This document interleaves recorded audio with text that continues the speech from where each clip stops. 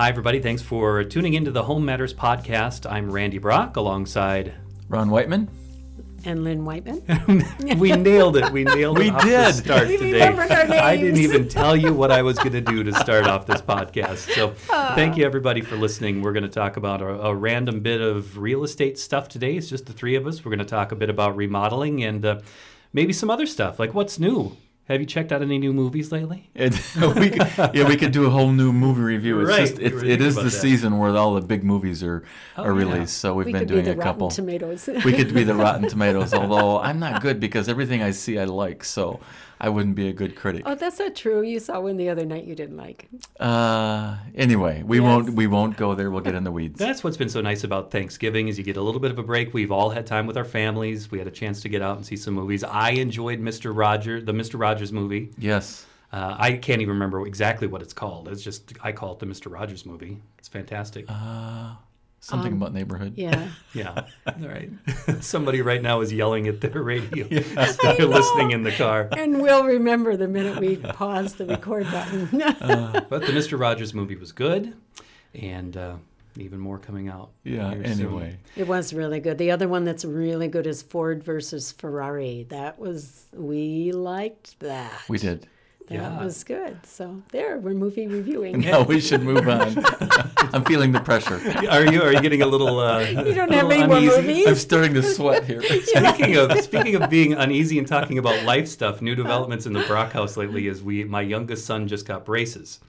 First my wife had braces when she was his age, when she was 13, but this is going to be at least 2 years probably in braces for him. He's got some corrective work, so I have to do the key every night. So he's got the piece of metal across the roof of his mouth, and every night every other night have to twist it. And that hurts. Turn it to tighten things up a little bit. It's kind of like bringing in a Boeing foundation where you go down with that big wrench and tighten it up. I know, and I feel so bad for him. He told me he was just fine yesterday. I had an appointment yesterday evening, and he texted me and he said, "I can't eat anything.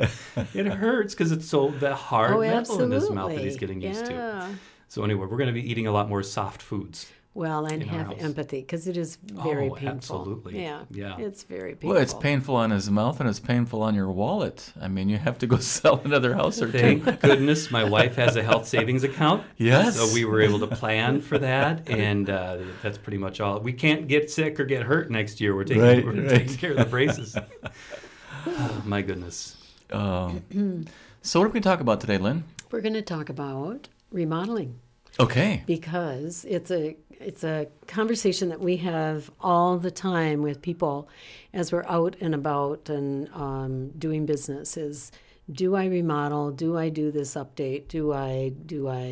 And so we're going to spend just a little bit of time talking about what makes sense and what doesn't make sense, and when is the right time to do that? When's the right time to get your agent involved?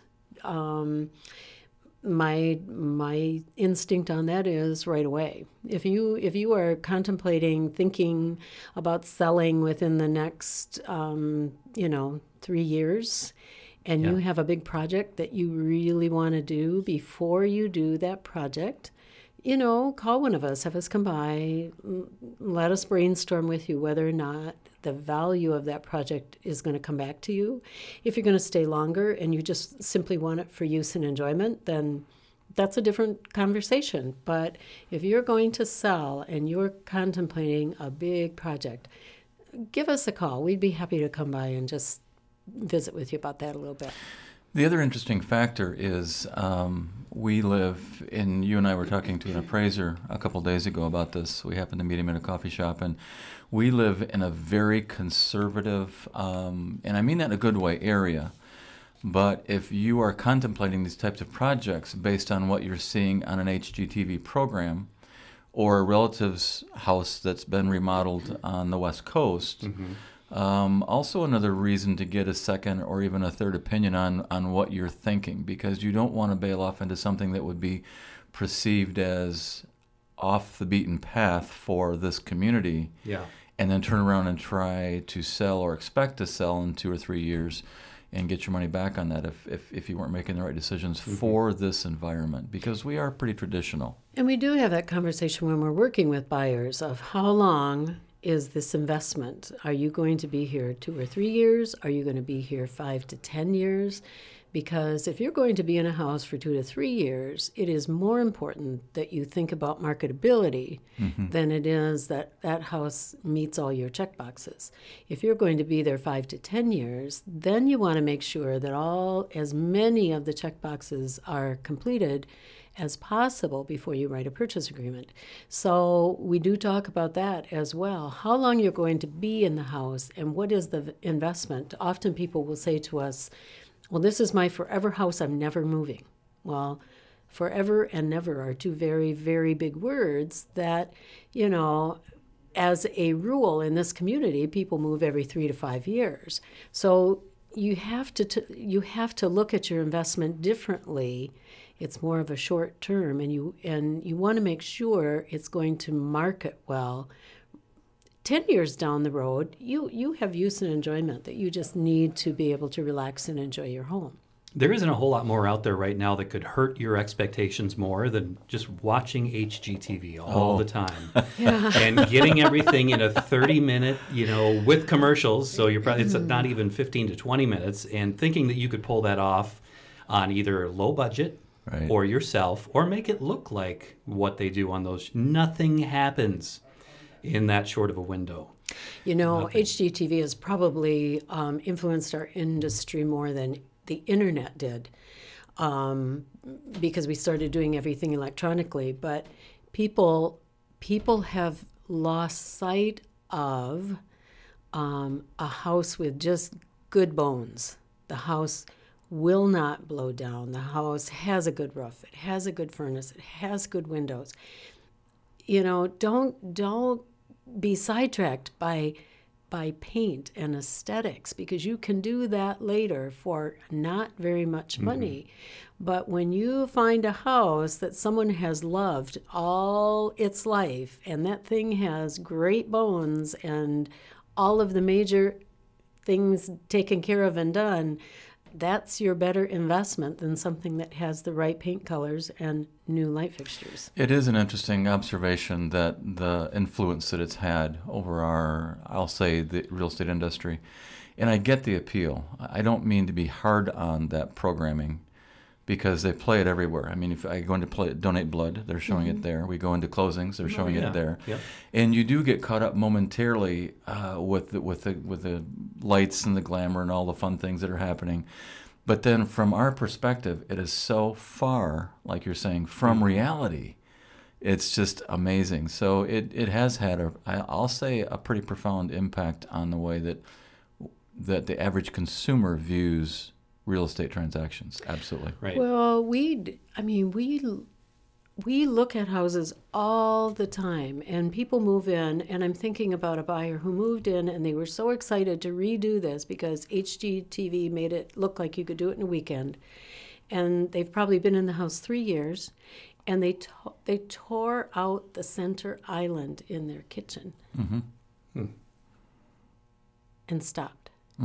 And so now they have this kitchen with no center island. So they were motivated, and then boom. Flooring is a mess. Well, it's just a lot more work than people think. Yeah. It's not as simple as, because once you start, you also have to go, where do I stop? And the project gets much bigger than you're expecting. Now, they did buy an IKEA table to fill the space. Oh, there's an IKEA table. Kitchen center a placeholder. island And a hole in the floor. And I hope they're not listening, because we're not laughing at them. They are in the majority. Absolutely. People get started on these projects, and they usually finish them just before the for sale sign goes in the yard, because they have to wrap it up to put their house back on the And it's market. okay if they are listening. They would laugh too. They know. Yeah, certainly helps to have a production crew of 25 people who are professional contractors to come in and help you flip your house in 30 minutes. Exactly. See, the expectations, that's TV. That's not real life. Real life is, it takes cash and it takes time, and everybody's busy. And the other piece of it that we were talking about before we started recording is they never show the piece where the owners actually go down to planning and zoning and apply for a permit. It's like, that would be a whole nother episode of a different flavor. None of those TV shows are permitted. None of them. Not a single one. That would be another 3-hour series. Yes. How do you get And that is it done? important that we permit? Absolutely. Yes. Did you want me to opine more than that? No, there's no other ifs, ands, or buts about it. You want to make sure you've got those permits pulled. Yeah. And our community is in the process of trying to make that whole, application process easier, but it's far from there yet. But Yeah. but the short answer is yes, you have to get a permit if it's required, and you can usually get that information online, so you don't have to go into the office. But we just put a house on the market. Actually, it sold pretty quick, but original owner built in the early 1990s. They finished the basement themselves in the 90s when the permits weren't really a push item. And now we were getting all kinds of questions. Well, did they pull permits, and if not, why not? And I mean, there's how many questions on the disclosure with permits now? Several. 12 pages of 12 pages, yes. Yeah. 12 There's pages quite a of few. questions. Yeah. Yeah, if you would have talked to 10 years ago, Randy, I would have said maybe pull permits. Yeah. But now that you see what some have done or what kind of trouble you can get yourself into by not doing it down the road and what kind of liabilities you would have to hold, absolutely take care of that stuff. So one of the reasons that we started this conversation today is because we love to, and I especially love to go out and network with past clients and people in the community, i.e. I get to have lunch. And Or a good cup of coffee. or a good cup of coffee. But I had lunch recently with a past client, and I hadn't seen her in years. So it was really fun to reconnect. But, due to some personal medical and financial issues, they haven't done a lot to the house since they bought it. And we had a really, really, really great lunch, just visiting and catching up about life. And then in the last 3 minutes, she said, I'm supposed to pick your brain about what should we do next.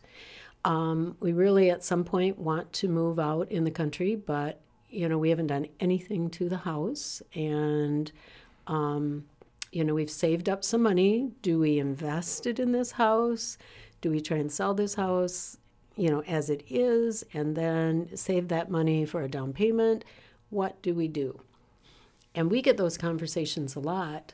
So we talked a little bit about, in their personal circumstances, what they should do with the money that they had saved and where to invest and what not to invest in.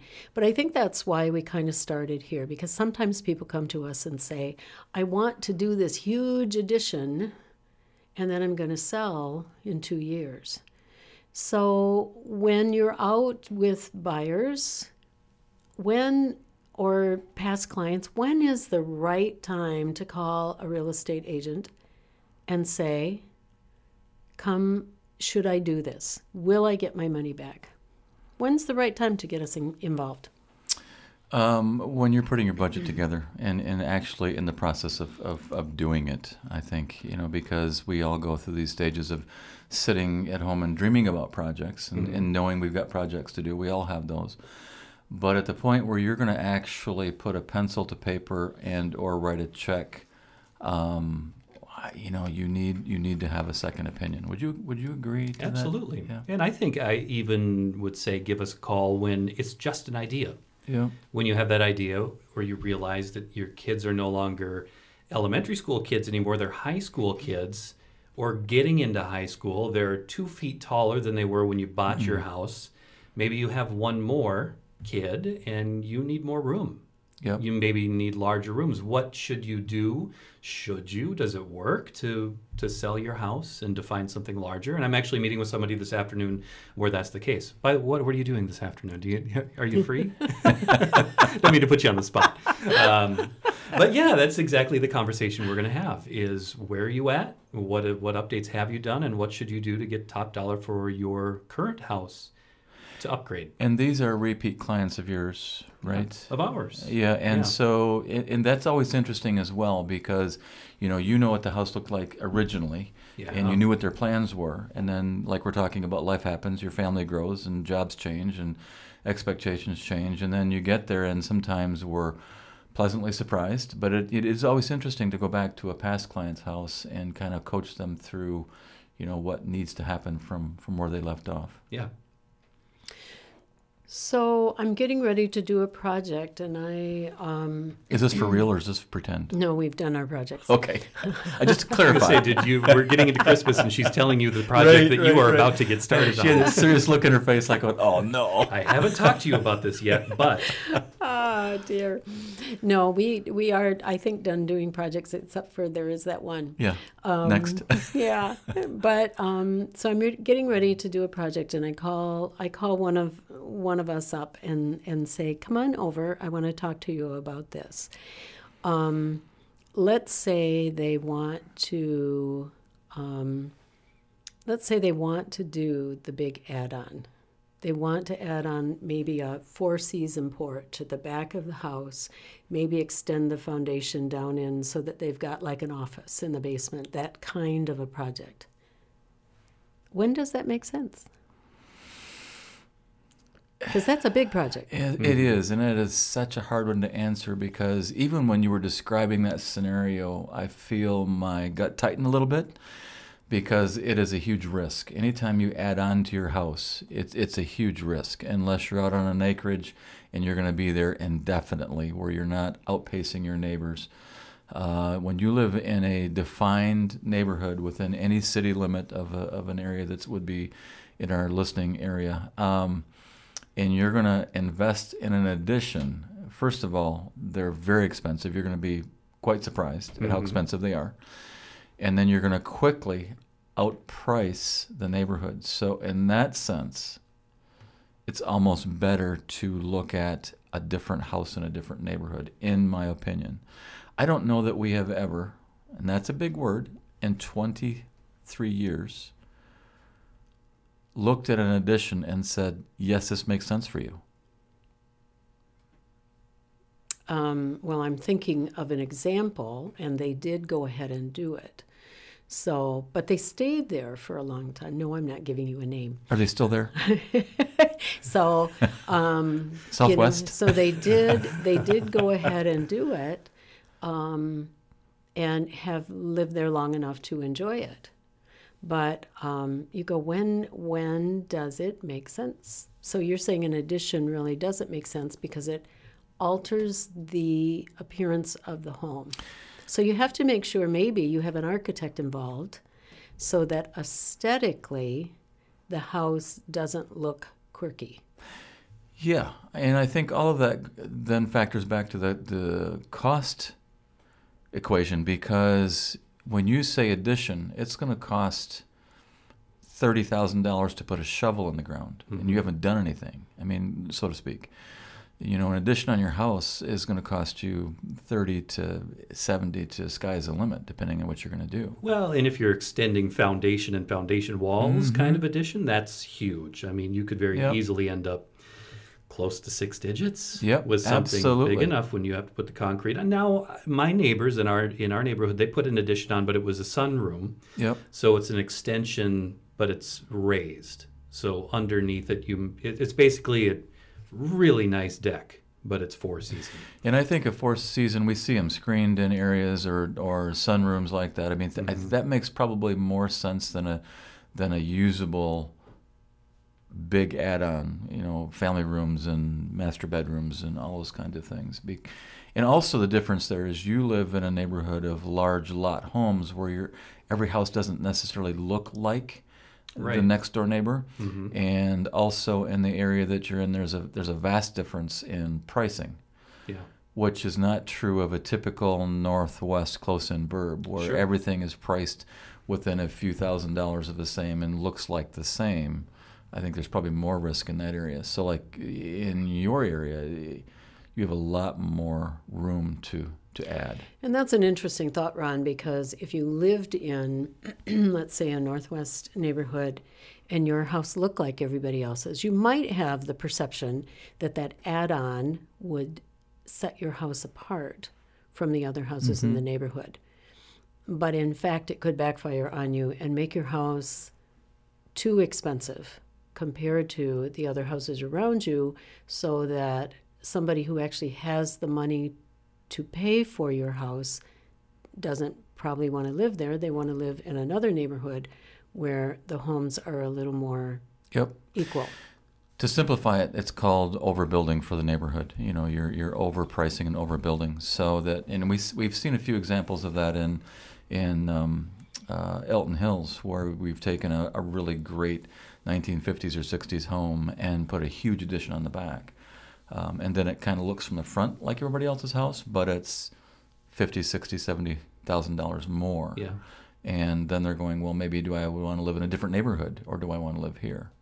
Now, in some metropolitan areas, and Twin Cities is our closest one, they are doing that. They are tearing down those 1950 homes, and that's kind of unfortunate in my mind, but building great big Yep. new houses on those lots, and that's working for that market. So again, calling your real estate professional and going, what works in my market? What's going to work in my neighborhood compared to, what's happening in the Rochester area? That And would proof be that two different. that I don't watch enough TV, enough HGTV, is that when I was out in Denver and we were walking the neighborhoods there, and that's one of those markets too that is outrageous, especially where a really good friend of mine lives not too far from Cherry Creek. So he's in a well-developed area, but there are a lot of pop tops.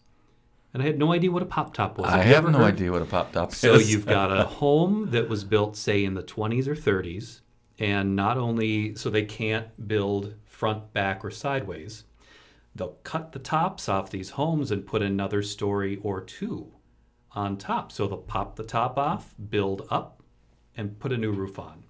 So you can see these new builds, they're on old homes where they just extend them upwards. So maybe they only have, more often than not, no main floor bathroom.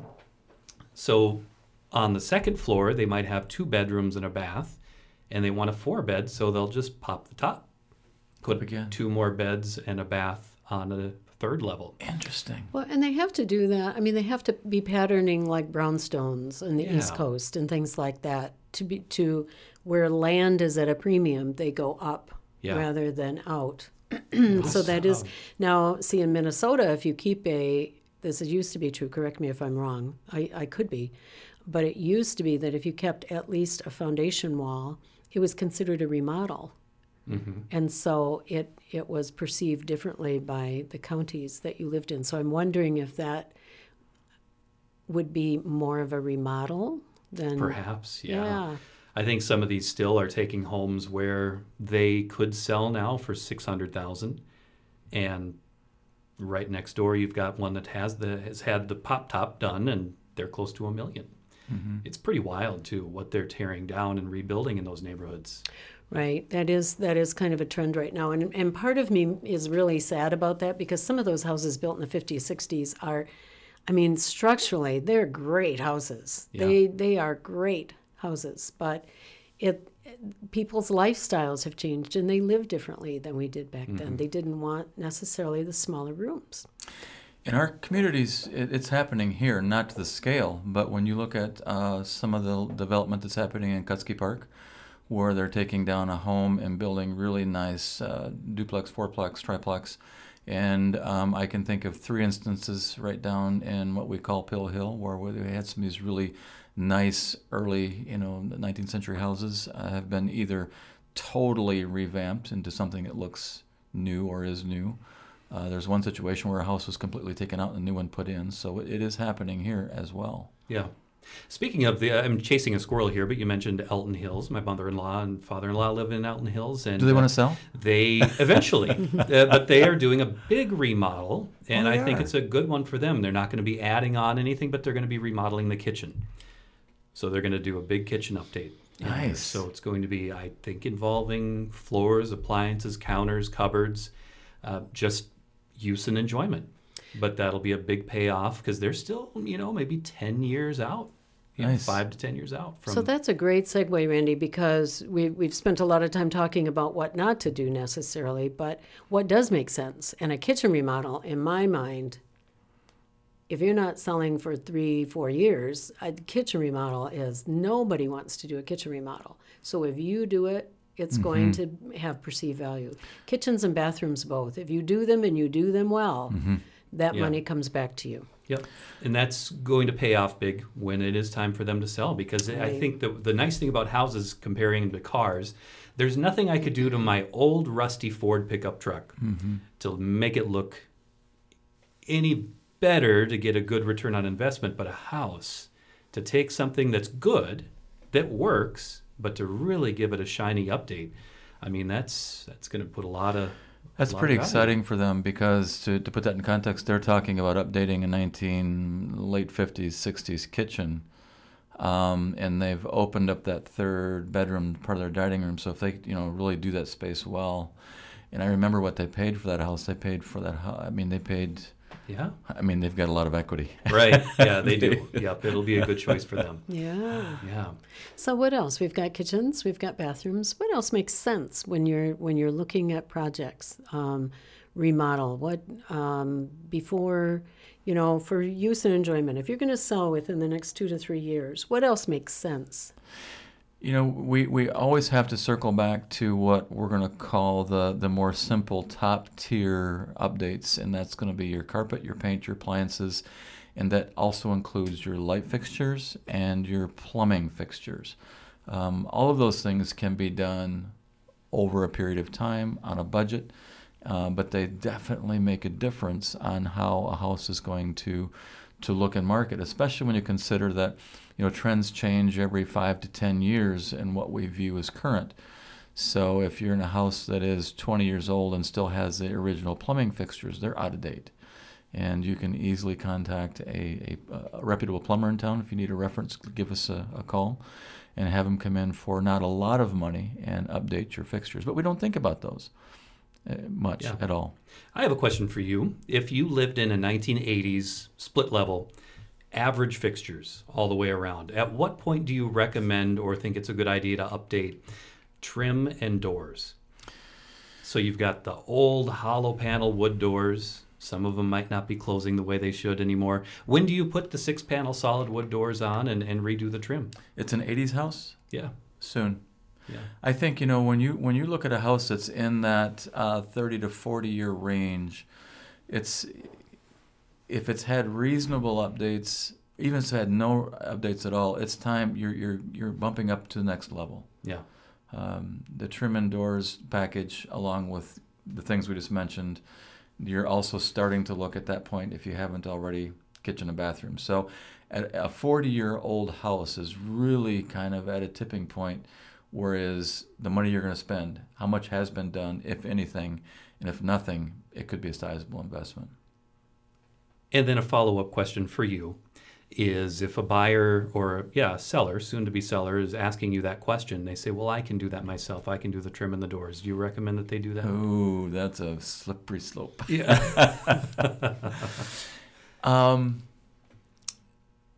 It's such a hard question to ask, because everybody has different skill sets, and I won't take this personally, by the way. Can I say something? Oh, yeah. You can We always. used to work with a painter, and Yes. he said, everyone can paint, not everyone should paint. And that describes it totally. Yeah. Right. Because we've seen people who have the right tools and the right skill set, and maybe they're not, employed as a finished carpenter, but they can do it and nobody can tell.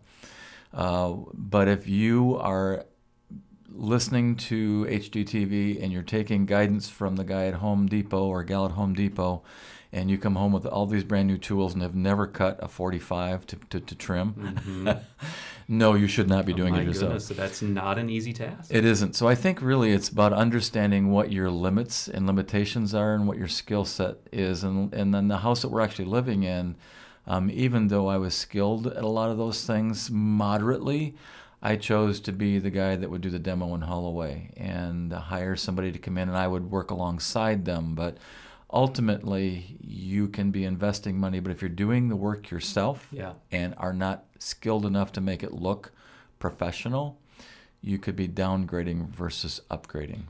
And never forget how discerning of an eye a buyer can have. Absolutely. When they're coming through. You take a lot of pride in your work and you're doing a lot of good stuff, but buyers have sharp eyes. They know what they're looking at. It is the one thing that when we were working on this final home of ours. Our final home. Ooh. Yeah, as far as a remodel. Yes. It's one of the things that I did admire about Ron, because he did do what he says. He did a lot of the dirty grunt work and demo and pulling things out. And that saved us a lot of money.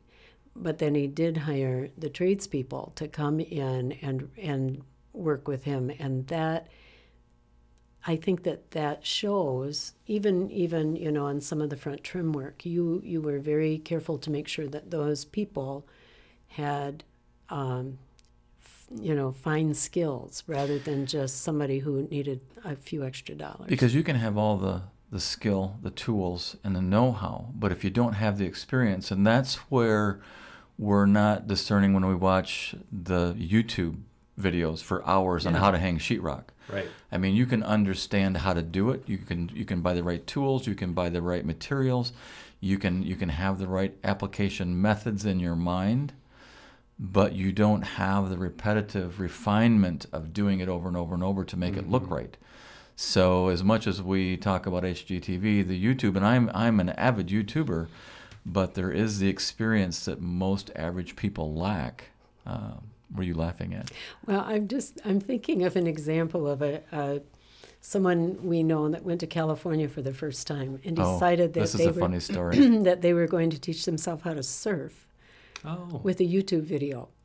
And so went out in the water twice, and that didn't work out so well. And so they came back and they started watching more YouTube videos, and Ron said, "What are you doing?" And they said, "I'm not going to do this surf thing. I'm just going to be a surfing instructor and tell people." I'm really good at the process at this point. I just can't do it myself. So but when you take that to the level of some of those home projects, that is kind of the mentality that we drop into of, well, I'll just watch this on YouTube and I can get this figured out. Yeah, and you can get it figured out. It's just the experience that you lack of the actual application, how to do it. Right. I would only add one more thing to the conversation, and it's not a remodeling thing, but it's more of a project thing, is we always have something to do. And just like bad news never ages well, you want to address it as quickly as possible. Those little things that you need to work on don't age well. Take care of some of those little projects around your house that you can on your own, that small things, or maybe it's slightly larger, but have a professional come in and take care of it. Like, what are you thinking? I am thinking of just the regular maintenance stuff. You don't want to delay on the very basic stuff that we talk about all the time. Your gutters and downspouts. But I've also had another one where this wasn't too long ago, somebody knocked on the door at my house really loudly, and it was about 10 a.m., which is really strange in my neighborhood. And my dogs were going nuts, and I went to the door, and there was nobody there. Now, all of us love a pileated woodpecker, right? They're beautiful. Oh, no. Pileateds are there. You see them, and you're like, wow, I just saw there's a pileated woodpecker trying to break into my house. And they could get in. And this guy or gal, put a gigantic hole in the cedar siding in real short order. Yeah. Real short amount of time. So those are the things, I get on the ladder, plug the hole. Yeah. And every once in a while, Owen will say, "Dad, there's pileateds back." Because it sounds like someone is taking their fist and pounding on the door. They're huge birds. They're really big. They are big birds. And when you have wood siding, they're going to find a spot to try to dig a little hole. I think that's the difference of a house that's always been loved versus one where they just come in and whitewash it to get it ready to market. So we go to a listing appointment. Anybody can go through and get a few gallons of paint slapped on the walls and new carpet. Anybody can do that. Yeah. But when you have all these little things that add up, and I call it the house has always been loved. You can tell the difference between a house that's been quickly made ready for market versus a house that has been lived in and cared for all the years. It shows in all of those details. Yeah. That's all I would say is hop out those little projects whenever you get them. Yeah. And we do tend to, I think all of us are guilty at some point of procrastinating on things. Absolutely. And whether it's just time, resources, or picking up the phone to call somebody. I mean, yeah, those little things, they don't, yeah, that's right, they don't age well. Is that what you said? Yeah.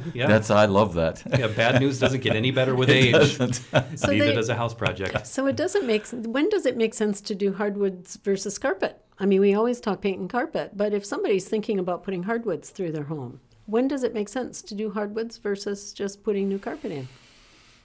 I think that's going to depend again on how long you're going to be there and your living style and what your ultimate goal is. Because any hard surface flooring and hardwoods, if you've not looked at them lately, I mean, sky's the limit as far as choices from installed in place finish to factory finish to hybrids. I mean, they're doing amazing things with hard surface flooring.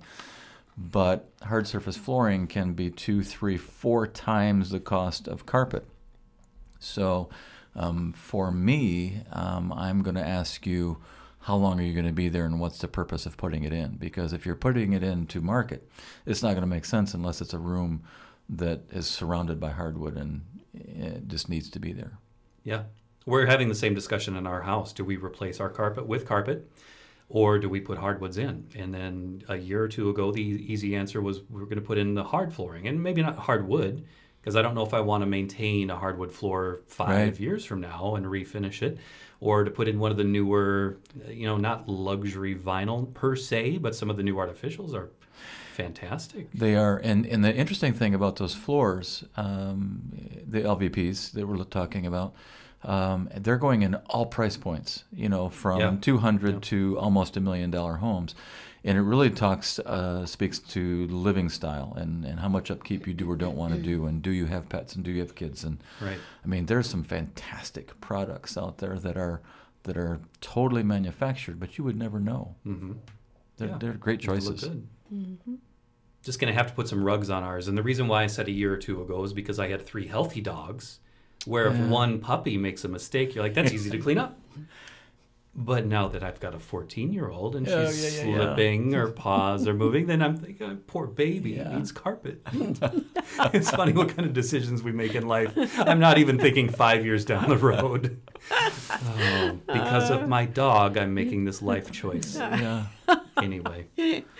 Well, should we call it quits? We're at 37 minutes of 37 minutes joyous of podcast time. Yeah.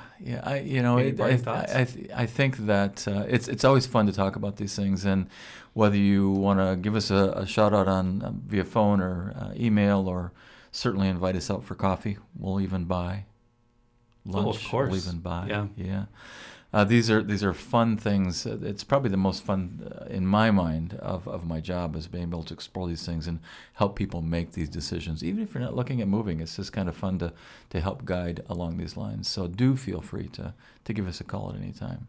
And giving us a call does not mean that if you're looking for advice and you're 3 or 4 or 5 years down the road, we're not going to call and text you every day or that's week not our style. To say, when are you going to sell? We are happy to help. Sometimes the conversation is about how can you stay in your house longer, and sometimes the conversation is how quickly can you find an update. Yeah, and not to get in the weeds here, but I had that conversation on Monday night with some people. The reasons they were telling me that they were moving, I wasn't real sure that they were good reasons to move. And I said, have you thought about these things and their circumstances? And some of them they had, some of them they hadn't. But absolutely, that is our style, our whole process here is to help coach and provide information and not push. Absolutely. All right. We're the Whiteman Brock Real Estate Advisors. Our phone number is 507-208-2246. Did I nail it? Or you did. Did I? Yeah, by memory, because now I just hit Ron. Or 507-421-6486. Our email address is info@whitemanbrock.com, WIGHTMANBROCK.com. And of course, that's our website as well. All right. Thanks, everybody. Thank you for joining. Have a great day.